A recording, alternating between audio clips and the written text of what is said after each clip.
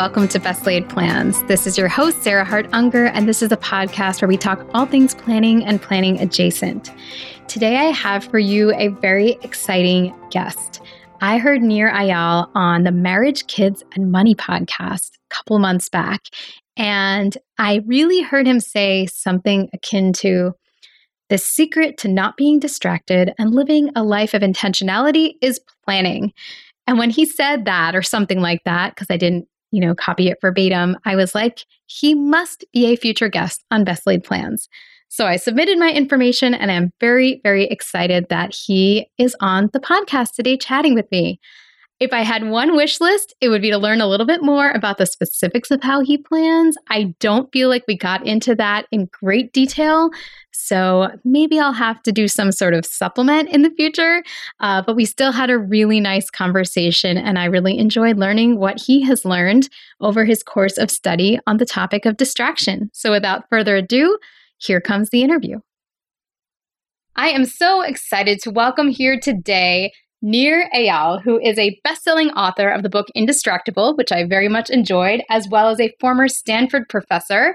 And I heard him on a podcast recently that we'll talk about, where he basically told everyone the secret to everything was planning. And so I am so excited to have you on this show. Welcome, Nir. Thank you so much. Great to be here with you. So I greatly enjoyed Indistractable. And I think one of the reasons I did enjoy it was because I've always been a little bit fixated on planning and intentionality and just, designing that life that really looks like you want it to. And distractions are kind of like enemy number one when you are trying to do that. What got you interested in looking at distraction? Yeah, so for me, it was a very personal need. I was a very distractible person. And there was one particular moment in my life where I had to kind of reassess my relationship with distraction, which was when I was with my daughter one afternoon, and we had some daddy-daughter time. We're going to spend a great afternoon together. And I remember we had this activity book of things that dads and daughters could do together. And one of the activities in the book was to ask each other this question: if you could have any superpower, what superpower would you want? And I remember that question verbatim, but I can't tell you what my daughter said. Because in that moment, for whatever reason, I decided it was a good time to start looking at my phone. And by the time I looked up, she was gone. She had left the room because I was sending her this very clear message that whatever was on my phone was more important than she was. And so that's when I really had to reassess my own relationship with distraction. And to be honest, Sarah, it didn't just happen with my daughter. It would happen at work when I would say, oh, I've got that big project. I really need to focus and work on that project. And yet I check email and Slack notifications and everything else except the big project. Or with my health, I would say, oh, today I'm going to eat right. I'm going to start exercising, but I didn't and I wouldn't. And I cannot tell you, Sarah, how many aspects of my life have improved since I've become indistractable. Because there's no area of your life that doesn't depend on your ability to control your attention, whether it's your mental health, your physical health, your relationships, your career. All of these things require us to be able to control our attention because this is how we choose our life. Oh my gosh. Well, without asking you to summarize all the secrets in your book, I guess my question would be, our listeners are really good at creating those plans. I mean, a lot of people are heavy planner users or electronic tool users, but it's the sticking to those plans and avoiding those distractions that are the biggest pitfalls. So what are some of the top ways that you have found in which to, eliminate those distractions and become more indistractable? Yeah, so let's start first with what is distraction, really. I think this is an important term to define because I think it's something that I thought I understood, but when you ask people or myself, like what is distraction really, we kind of get wishy-washy answers. So the best way to understand what distraction is to understand what distraction is not. What is the opposite of distraction? Most people will tell you the opposite of distraction is focus, right? I don't want to be distracted, I want to be focused. But that's not exactly right. That if you look at the origin of the word distraction, the opposite is not focus. The opposite of distraction is traction. We have traction and distraction. Both words come from the same Latin root, trahare, which means to pull. And they both end in the same 6 letters, A-C-T-I-O-N, that spells action. So traction, by definition, is any action that pulls you towards what you said you were going to do, things that you do with intent, things that move you closer to your goals and help you live out your values and become the kind of person you want to become. Those are acts of traction. The opposite of traction, distraction. Distraction is any action that pulls you away from what you said you were going to do, away from your goals, away from becoming the kind of person you want to become. So this isn't just semantics. This is super important because I would argue the difference between traction and distraction is one word. And that one word is intent. So these days you hear a lot of blaming and shaming, a lot of medicalizing and moralizing around technology. Oh, technology is bad for you. Technology is distracting. Technology is melting your brain. Ridiculous. It's just another moral panic.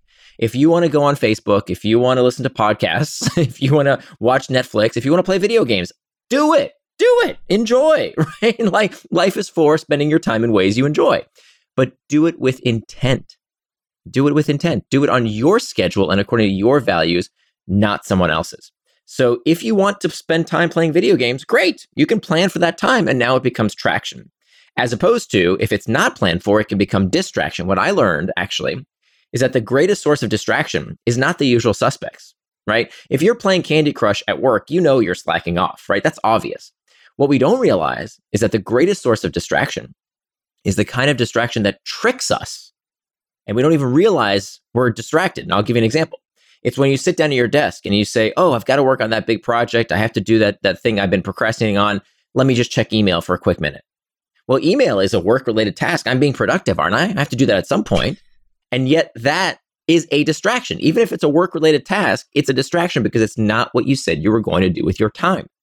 So just because something is a work-related task doesn't mean it's not a distraction. In fact, that's the most dangerous kind of distraction because it tricks you into prioritizing the urgent and the easy work at the expense of the hard and important work you have to do to move your life and career forward. So that's the first thing, is to understand what is traction and what is distraction. And as you said, there's a lot to planning because you can't call something a distraction unless you know what it distracted you from. So if you have a big open calendar full of white space, well, then what exactly did you get distracted from? You didn't plan what you were going to do. Everything's a distraction. So that I think your audience understands, and you certainly understand. The missing piece, if you ask, well, why don't we stick to our plans when we make them, is because we skipped a step. The most important step to becoming indistractable, the first step, is to understand and master our internal triggers. So there are two kinds of triggers. We have external triggers. This is the usual suspects, right? The pings, the dings, the rings, the things in our outside environment that can lead us towards distraction. But studies find that is only 10% of the reason we get distracted. 10%. So what's the other 90%? The other 90% is not what's happening outside of us. It's not our phones. It's not the television. It's not the stuff outside of us. It's about what's happening inside of us. These are called internal triggers. Loneliness, boredom, fatigue, anxiety, stress, uncertainty, loneliness. These are the internal triggers that prompt 90% of our distractions. So in order to become indistractable, in order to do what you say you're going to do, in order to carry out your plans and live the kind of life you deserve, you have to understand what is driving the distraction in the first place. Distraction is not a moral failing. There's nothing wrong with you. We're not broken in any way. It's just that we haven't learned how to deal with discomfort that is the source of almost all of our distractions. That's why we don't do what we say we're going to do. If you think about it, what's the number one reason people fail at their goals? They quit, right? I want to get in shape, but after my New Year's resolution, I quit. If it's, I want to work on that big project. I want to start that business. I want to write the book. I want to have a great relationship. The reason is we quit. It's as simple as that. Well, why do we quit? We quit because we don't feel like it. I know I need to exercise. I don't feel like it. I know I need to work on that big project. I don't feel like it. I know I need to make those sales calls, but I don't feel like it. If we don't deal with the feelings, no life hack, no tips and tricks, no gurus will help us. We have to learn how to master those internal triggers or they become our masters. That's so interesting. And I 100% agree with you about the internal triggers. And a lot of them have some emotional weight to them. So what would you say if that weight had value? Like, let's say you do have a very stressful job. You're doing cold calls or something, and you have this voice that's like, I got to check my email because I'm stressed and whatever.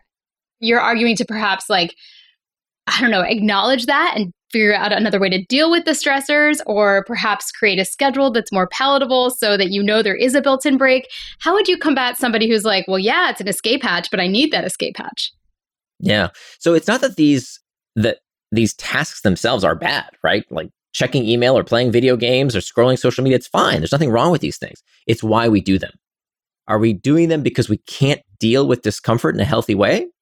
Or are we doing them because they actually serve us? And so the question is to know why we are doing these behaviors. So if you want to schedule time to read the news or check Facebook or whatever it is that you find is distracting you, that's fine. have that time scheduled, right? Have that in your day so that you know, okay, it's coming up, right? So one of the biggest distractions in the workplace these days is email, right? We constantly check email, not because it's really that important that we check email every 5 minutes, but because we have a fear, an irrational fear, that someone might need us, right? And so we justify the fact that we are constantly checking and pecking at our phones because we think, oh, it's I have to, I need it, right? So we fool ourselves. Whereas opposed to we say, look, I do need a break. Okay, great, do a break, but schedule that break. But then how do we last long enough to schedule that break? Okay, so there's many different techniques. I talk about over a dozen different techniques in the book, and these are all research backed. I'm not one of these self-help guys that says, well, it worked for me, so it's going to work for you. No. I need to see the peer-reviewed studies. And so there's many different techniques. And the idea is to have several arrows in your quiver ready to go so that when you feel that discomfort, you know what to do with it. And by the way, that discomfort is not a bad thing. One of the best things we can do is to reshape how we think about it. Many people think, oh, if I feel the urge to get distracted, right? If I don't like the work I'm doing, well, then that must be something wrong with me. Right? Maybe I'm not cut out for this. And so a lot of it is about reframing and realizing, wait a minute, no, that same internal trigger can be very healthy. If you feel anxious, stressed, nervous about something, that means you think it's really important. And so we can leverage these internal triggers like rocket fuel to lead us towards traction rather than trying to escape it with too much news, too much booze, too much football, too much Facebook. I don't care. Using the distraction to escape things, rather we can use it to propel us forward. So there's many different techniques we can use. We can reimagine the task. We can reimagine our temperament. There's all kinds of things we can do. One of the techniques that I use almost every single day is called the 10-minute rule. And the 10-minute rule comes from acceptance and commitment therapy. And the idea here is that you can give in to any distraction in 10 minutes. Okay? Not right now, in 10 minutes. Because what we know is that abstinence can backfire. So when people tell themselves, don't do something, right? Don't smoke the cigarette. Don't eat the chocolate cake if you're on a diet. Don't check email. When you tell yourself don't do something, this elicits what we call psychological reactance. Reactance is this feeling of rebelling when someone tells you what to do, when your autonomy is threatened. And the weird thing is, here's how screwed up our brains are, right? That even if it's you telling yourself not to do something, it also elicits reactance, right? We've all felt being micromanaged by our boss or our mom telling us to put on a coat if it's cold outside. And you feel like that feeling of don't tell me what to do. That's reactance. But you can elicit reactance in yourself. So when we tell ourselves not to do something, it actually makes us want it more. And the relief that we finally get from giving into that temptation feels good. So we're reinforcing the very thing we're trying not to do. So instead of telling yourself, no, don't do it, what you're going to tell yourself is not yet, not yet. So what I do every day, I've been writing for years now professionally, and I've written 2 bestsellers and countless articles. And every time I write, writing is hard. Like I want to do everything but the writing. I want to go Google something. I want to go check email. I want to do everything but the writing. And so what I have to tell myself is, okay, I'm going to set a timer for 10 minutes. And if at the end of those 10 minutes, I still want to do that thing that I think is so important, I can do it. I'm an adult. I can do it. That's fine. But I'm not going to do it right now. I'm going to do it for 10 minutes. I can do it in 10 minutes. And so for those 10 minutes, I have a choice to make. I can either get back to the writing, get back to the task that I plan to do, or I can do what's called surf the urge. And surfing the urge acknowledges that these temptations, that these urges, we think they're going to last forever, but they never do. They're like waves, right? They crest and then they subside. And so our job, and I teach you how to do this in the book, our job is to ride those urges, to surf those urges, just like a surfer on a surfboard. And so if we learn this skill, what we will find is by the time those 10 minutes are up, yeah, you can give in, but 9 times out of 10, you don't even want to because you're back at work on the task at hand. You've successfully surfed the urge. And so that's just one of many different techniques that we can use to help us master internal triggers. I love it. I think that's a very actionable step. The next time I am at work and want to check my email for the dopamine hit, for me, it's less of the someone needs me, and it's more the it's a slot machine aspect. Totally. But so interesting. Yeah. We are going to take a quick break for today's episode sponsor, Organize 365, and we'll be right back with more from Nir. Organization always gives you time. Brian Tracy said a minute spent planning saves you 10 in execution. You already know this. That is why you follow Sarah and listen to the Best Laid Plans podcast. The Sunday Basket is a natural partner for your planning routine. The Sunday Basket contains and corrals all your ideas, paper notes, to-do lists, and mail safely until you're ready for your weekly planning time. The Sunday Basket system has been proven to save 5 hours each week once you establish a weekly habit, which usually takes 4 to 6 weeks. My name is Lisa Woodruff, and I'm the founder and creator of the Sunday Basket and the 100-Day Home Organization Program. Sarah and I chatted in episode 33, and she's been sharing her Organized 365 journey with you here on Best Laid Plans. Organized 365 is proud to sponsor the Best Laid Plans podcast. You can find out more about the Sunday Basket on sundaybasket.com or try our free 7-day mini course by going to organize365.com/mini course. Today's episode is sponsored in part by Factor. Factor is sponsoring this episode with an awesome discount code, PLANS50, to give you 50% off your first month and 20% off the next. Trying out our sponsors helps keep the show going, and I think this is a wonderful time to give it a try, given that it's always a busy season.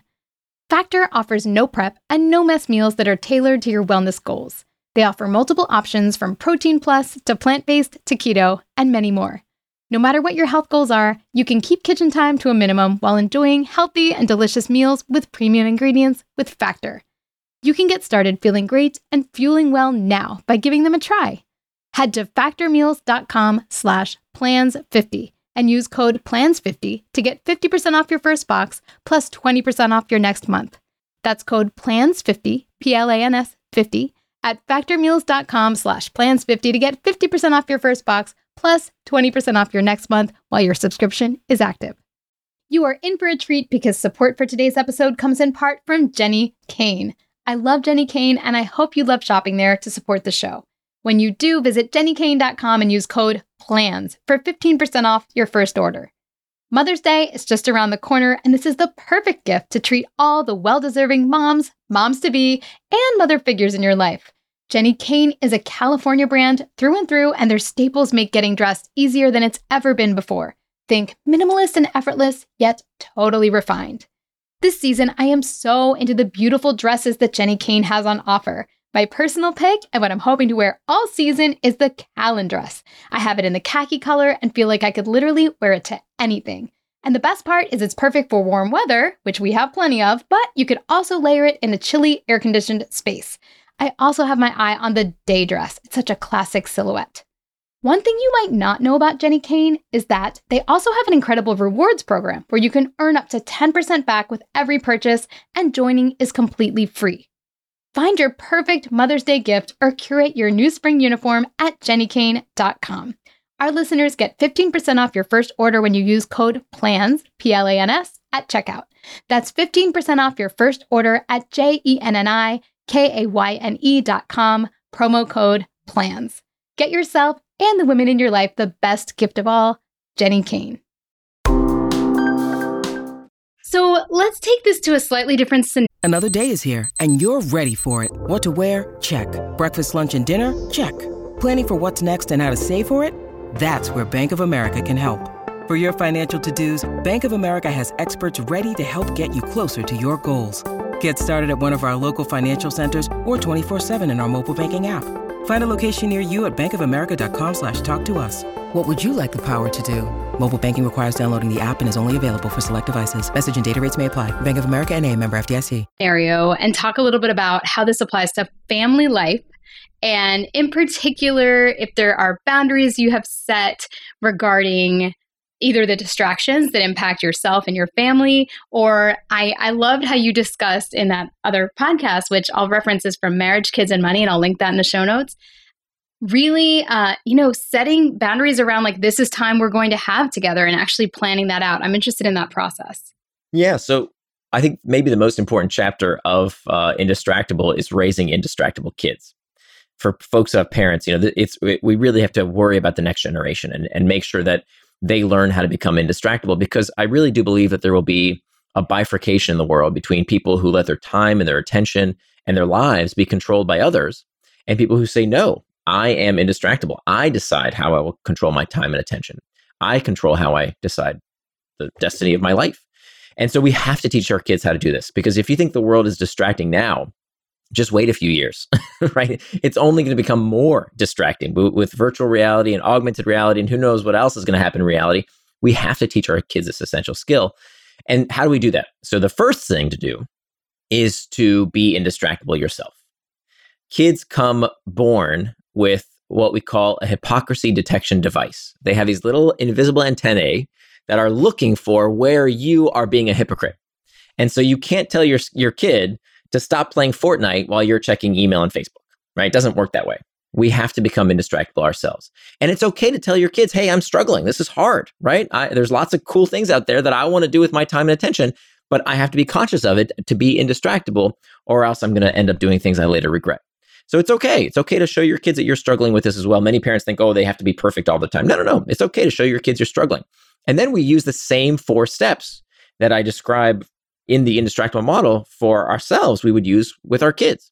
So step number 1, mastering the internal triggers. And this is where there's I could spend a lot of time talking about why kids feel this discomfort in the first place. What is their internal triggers, right? They don't have jobs, but they have all kinds of other internal triggers. And I would argue that today, kids are using technology. They are escaping with technology because they have these unmet needs, these psychological nutrients, as I call them, that they're not getting, right? We think about the physiological nutrients, right? Like our kids need vitamins, they need nutrition, they need all these things in their food. They also need it mentally. And if you look at what's happening today with kids' lives, they are severely deficient in these 3 psychological nutrients. And then they are looking for relief from these deficiencies. This is called the needs displacement hypothesis. They are getting what they are looking for that they're not getting offline, they're getting online. Right? So that's where we have to start. What's the root cause of the problem? It's not the device in their hands. It's the reason they're using the device so much in the first place. So that's step number 1. Step number 2 is making time for traction. So this is the same step for adults and for children, is what we talked about earlier. It's about planning your day. It's about asking yourself, the only way to know what distraction is to know what is distracting you from that thing, right? You can't call something a distraction unless you know what is distracting you from. So what's the plan? Right? Kids have their day mostly, if they go to school, their day is already planned out. But what about after school? So making time for video games. Hey, your kid wants to play video games? Great. Let them. There's nothing wrong with playing video games. But let's time box it. Let's say, okay, from this time to this time, this is when we play video games. That's totally fine. But then here's when we're going to have dinner together. Here's when we're going to, do our homework. Here's when we're going to call grandma and grandpa, whatever the case might be.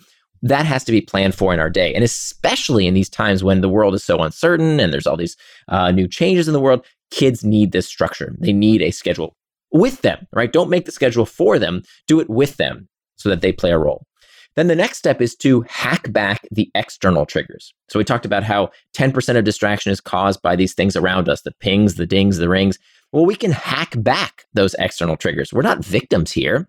Our phones come with amazing ways to use them less, right? There's all kinds of tools that we can implement that help us put technology in its place. We can also hack back these external triggers by declaring no phone zones.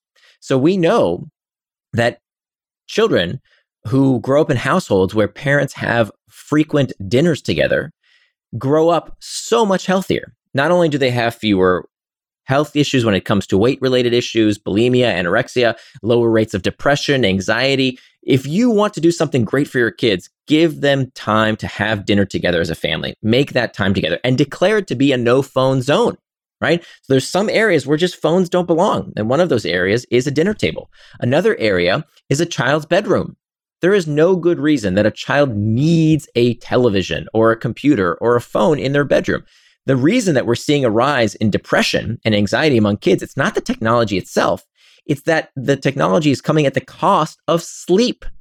Kids need sleep. So if there's anything that's keeping them up at night, that has to stop. So I think the child's bedroom, the dinner table, these are no phone zones. This is how we hack back the external triggers.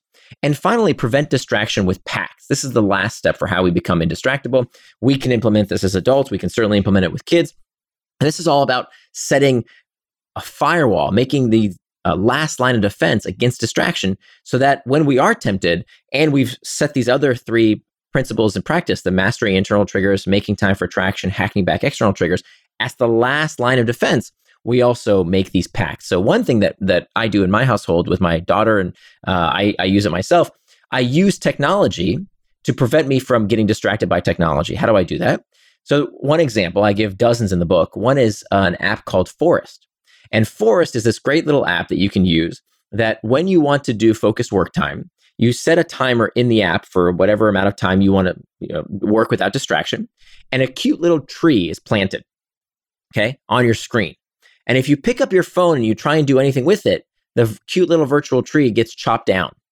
Okay. So it reminds you, nope, that's not what you want to do with your time. I mean, of course you could still, but if you do that, there's a consequence. So it locks you in. It's a pre-commitment. My 13-year-old daughter uses it all the time. I use it all the time. This is a way that we can prevent distraction with a pact. You make a pact with yourself or somebody else that you're going to stay focused for that period of time. It's very, very effective. So it's really about these 4 strategies in concert. And it's something anybody can do. A child, an adult, we can all become indistractable. I love it. I want you to also talk about your ritual that you have, I think, with your partner in terms of setting up the week so that kind of your global planning methods. I want to hear how you plan your day, how you set up that traction. I want to hear how you do that week with your partner, which I heard that previously, but the other part would be new to me. And I want to hear about kind of longer term goal setting and if you have any structured way that you go about doing that, given that you accomplish a lot, but you have a career that's very self-driven. So it's not like someone's telling you what to do. So there has to be some thought, I'm guessing, that goes into direction and goals and, long-term plans. Yeah. So I'll start with the last question first. Yeah, I think in many ways it's easier to have a job with a boss that tells you what to do. Right? It's people who have their own business or their own side hustles, right? Like we have almost too much freedom, right? It's that freedom that can drive us crazy. That's when we can fill our time with whatever we want. It's harder when someone doesn't give you a schedule. So what I have to do is to make time for traction by turning my values into time. Okay, what are values? Values are attributes of the person you want to become. So what we have to do is to sit down and ask ourselves, what are our values? What kind of person do we want to become?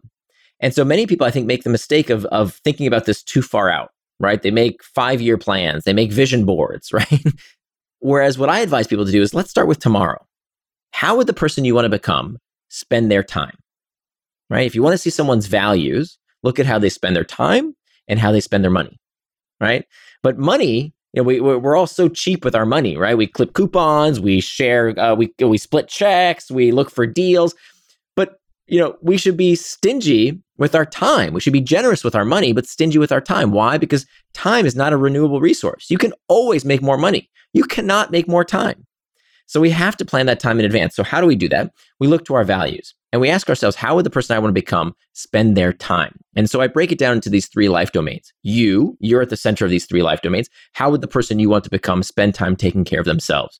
Do they make time to read? Do they make time to learn? Do they make time to exercise? Do they make time for proper rest and nutrition? Put that in your calendar. And I'm not going to tell you how to spend your time. If you want to, eat at Taco Bell all day and not exercise, that's fine. I don't care. It's your life. But make that time. Be intentional about how you want to spend that time. Then your relationships domain. One of the reasons we have a loneliness epidemic in the industrialized world is that people don't make time for their relationships like they used to. People used to go to the bowling league or the Kiwanis Club or the church group. They don't do that like they used to anymore. And this is not a new thing. This has been happening since the 1990s. It's been documented that people don't make time for their friends like they used to. Put that time in your schedule for your friends, for your family, for your loved ones, for your siblings. Don't give them whatever scraps of time are left over. Plan the time and keep it sacred, just like you would if Michael Jordan or Oprah or somebody wanted to have, a celebrity wanted to have lunch with you. Would you keep that appointment? Yeah. So why don't we make time for the most important people in our life? We have to put it on our calendar. Then finally, your work domain. So this is where most people spend most of their time.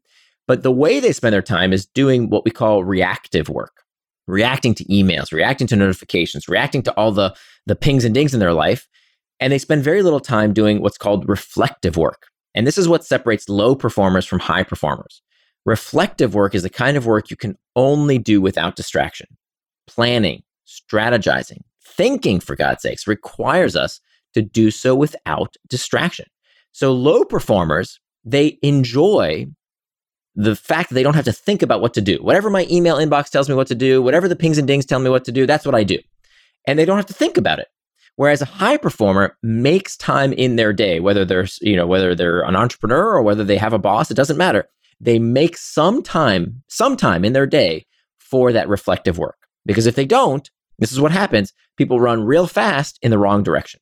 So you have to make at least some time in your day for that reflective work time and plan it and keep it sacred. So that's how we plan our day. So now, how do you do that practically? How does this manifest in my own life? So once a week, I sit down Sunday evenings and I plan my calendar. Now I've been doing it for a while now, so it takes me maybe 10 minutes because I tend to have the same things happen at the same times in the week. And so all I have to do is make small changes for the week ahead based on how the last week went to make the next week even easier to stick to that schedule. Then what I do is called a schedule sync. I sit down with my wife and we review each other's schedules. And again, this takes maybe 10 minutes, right? It's incredibly effective, but it has done so much for our relationship because what we found in the past, we would have these arguments about, hey, why aren't you taking out the trash? And you didn't feed our daughter, or, the dishes aren't washed. And now we never have that argument anymore. And this is something, by the way, that really affects women more than men. This is something that studies have found that even in households where in heterosexual households where a husband and wife work outside the home, women still take on a disproportionate share of household admin, right? Even when they both work outside the home. And this is the cure. The cure is to sit down and plan the time. Because I would, say to my wife, she would get angry at me for not doing something. And I would say, well, if you want me to do something, just tell me, right? Just tell me, honey. And what I didn't realize is that I was asking her to do yet another job. Now I want her to be my camp counselor, right? Like, that's not yet another job. I've interviewed Eve Rodsky, and I would just love to hear her response to that. What do you mean? Oh, she's the writer who wrote Fair Play. Uh-huh. That's her life's work is working on equality in marriages. And yes, but that's wonderful that you got past that you got past that camp counselor mode, because that's exactly. I didn't realize an issue. Totally. It was one of my values to have an equitable marriage. And then here I was thinking, oh, I'm the good guy. Just tell me what to do and I'll do it. Well, I didn't realize it was actually making more work for her. So now we don't have that problem anymore. Why? Because we sit down for 5 minutes and we look at each other's schedule. It's changed our marriage. We've been married 20 years now. We never have this argument anymore that we used to have all the time because I know exactly what my responsibilities are. They're on my schedule. By the way, you can use this exact same technique with your boss, right? You can sit down with your boss and you can say, hey, boss, here's my schedule for the week. Okay, you see this schedule? I've made it. Look how pretty it is, 9 to 5. Here's what I'm going to do. The meetings, the emails, the projects you want me to work on. Okay, you see that? Now here's this other list. You see this other piece of paper? I have this list of all these things you've asked for me to do, and I'm having trouble prioritizing. Can you help me reprioritize? Which helps us escape one of the worst pieces of personal productivity advice. You hear it all the time. I hate it. That you hear this saying that if you want to be more productive, you have to learn how to say no. That is the kind of stupid advice that only a professor with tenure could give people. That is dumb advice. If you tell your boss no, you're going to get fired. So don't tell them no. Ask them to help you prioritize. Okay, here's all the stuff you asked for me to do. Don't say no. Say, that's a great idea, boss. Here's my schedule. What would you like me to reprioritize? Right? So that's schedule sync. Sitting down with your boss for 10 minutes on Monday morning, they will worship the ground you walk on because they don't know what you're doing all day. Right? They have no clue. Give them transparency by showing them your schedule. But you can only do that when you start creating this artifact, this physical manifestation of a planned schedule. And from a very concrete question that is probably much more in the weeds than most of the theoretical stuff you go into, where are these schedules? Are they in Google Calendar? Are they in Outlook? Are they in paper? For you specifically? Yeah, for me, it's in Google Calendar, but the best tool is the one you use. Right? If it's paper, fine. If it's a notebook, I don't care. If it's an app, it doesn't matter. It's not the tool. It's the thing you use. It's like exercise. Oh, how should I lift weights? What kind of protein should I do? It doesn't matter. Just do it. Right? No, I totally get it. I use and that's Google why we Calendar. talk about the reason I use all different systems on this podcast. Yeah. The reason I like Google Calendar is because 90% of my day now that I've been doing this for a while is the same. So I'm only making 10% changes here and there. So I like it because I can make reoccurring appointments for email time or reading time or writing time or meeting time. It stays the same, and I don't have to update the whole calendar from week to week. So that's what I found to be most useful. But there's probably better tools out there, frankly. There's so many tools out there, and that's the nice thing. You figure out what works for you, what works to share, and some people love paper, and that's fantastic. Well, this has been wonderful. I think that everybody hearing this is going to go straight to your website and straight to your book. It was one of my favorite books that I read. I think it was in 2021. It was excellent. Thank you. Or when did it come out? 2019? I might have read it in 2020. Late 2019, yeah. Okay. It might have been 2020 that I read it. But either way, 5 stars. A great read. So many like truly actionable ideas, which not every book of that genre always contains. So I hope people check it out. So tell everybody where they can find you. Yeah, so my blog is at Nir and Far, Nir spelled like my first name, so that's Nir and Far.com. And the book is called Indistractable, How to Control Your Attention and Choose Your Life. And if you go to indistractable.com, there's actually a complimentary workbook there, 80-page workbook that we couldn't fit into the final edition of the book, so we decided to give it out for free. So go check that out, and that'll start you on your path to becoming indistractable. Awesome. Thank you so much for coming on. My pleasure. Thank you. Now that was fascinating. I love chatting with Nir. I feel like I could have, talked about so many more things. And as I said, I think he could give us more detail on specifically how he plans. Because if we have decided that something is this important, then the details of how it is done are probably important too. I mean, he gives us some little hints, but more details, maybe a future episode, who knows? I'll get him to dive into his methods of exactly how his weekly meetings with his families run, etc. Because there's certainly a difference between a weekly meeting that is effective and really helps you lay out your next week and a weekly meeting that doesn't really accomplish that much. So more fodder for the future. But I'm super excited to hear what he does next and was really excited to chat with him on this show. So I hope you enjoyed this interview. I don't do interviews that often, so when I do, it's someone I'm really, really excited about. I do have a couple in the pipeline, but if you have specific suggestions for people who you think would make wonderful interviewees on Best Laid Plans, I'd always love to hear them. Just contact me via email or on my blog. Those are the 2 easiest ways. My email is shoeboxblog@gmail.com, shoeboxblog@gmail.com. Or just go to theshoebox.com, theshubox.com, and click on the Best Laid Plans or the contact information page, and you can leave a comment or find my email address linked there. Thank you so much for listening, and I hope you have a wonderful and undistracted week.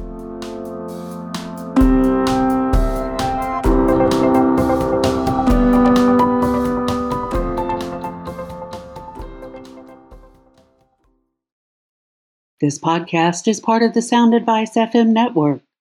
Sound Advice FM. Women's voices amplified.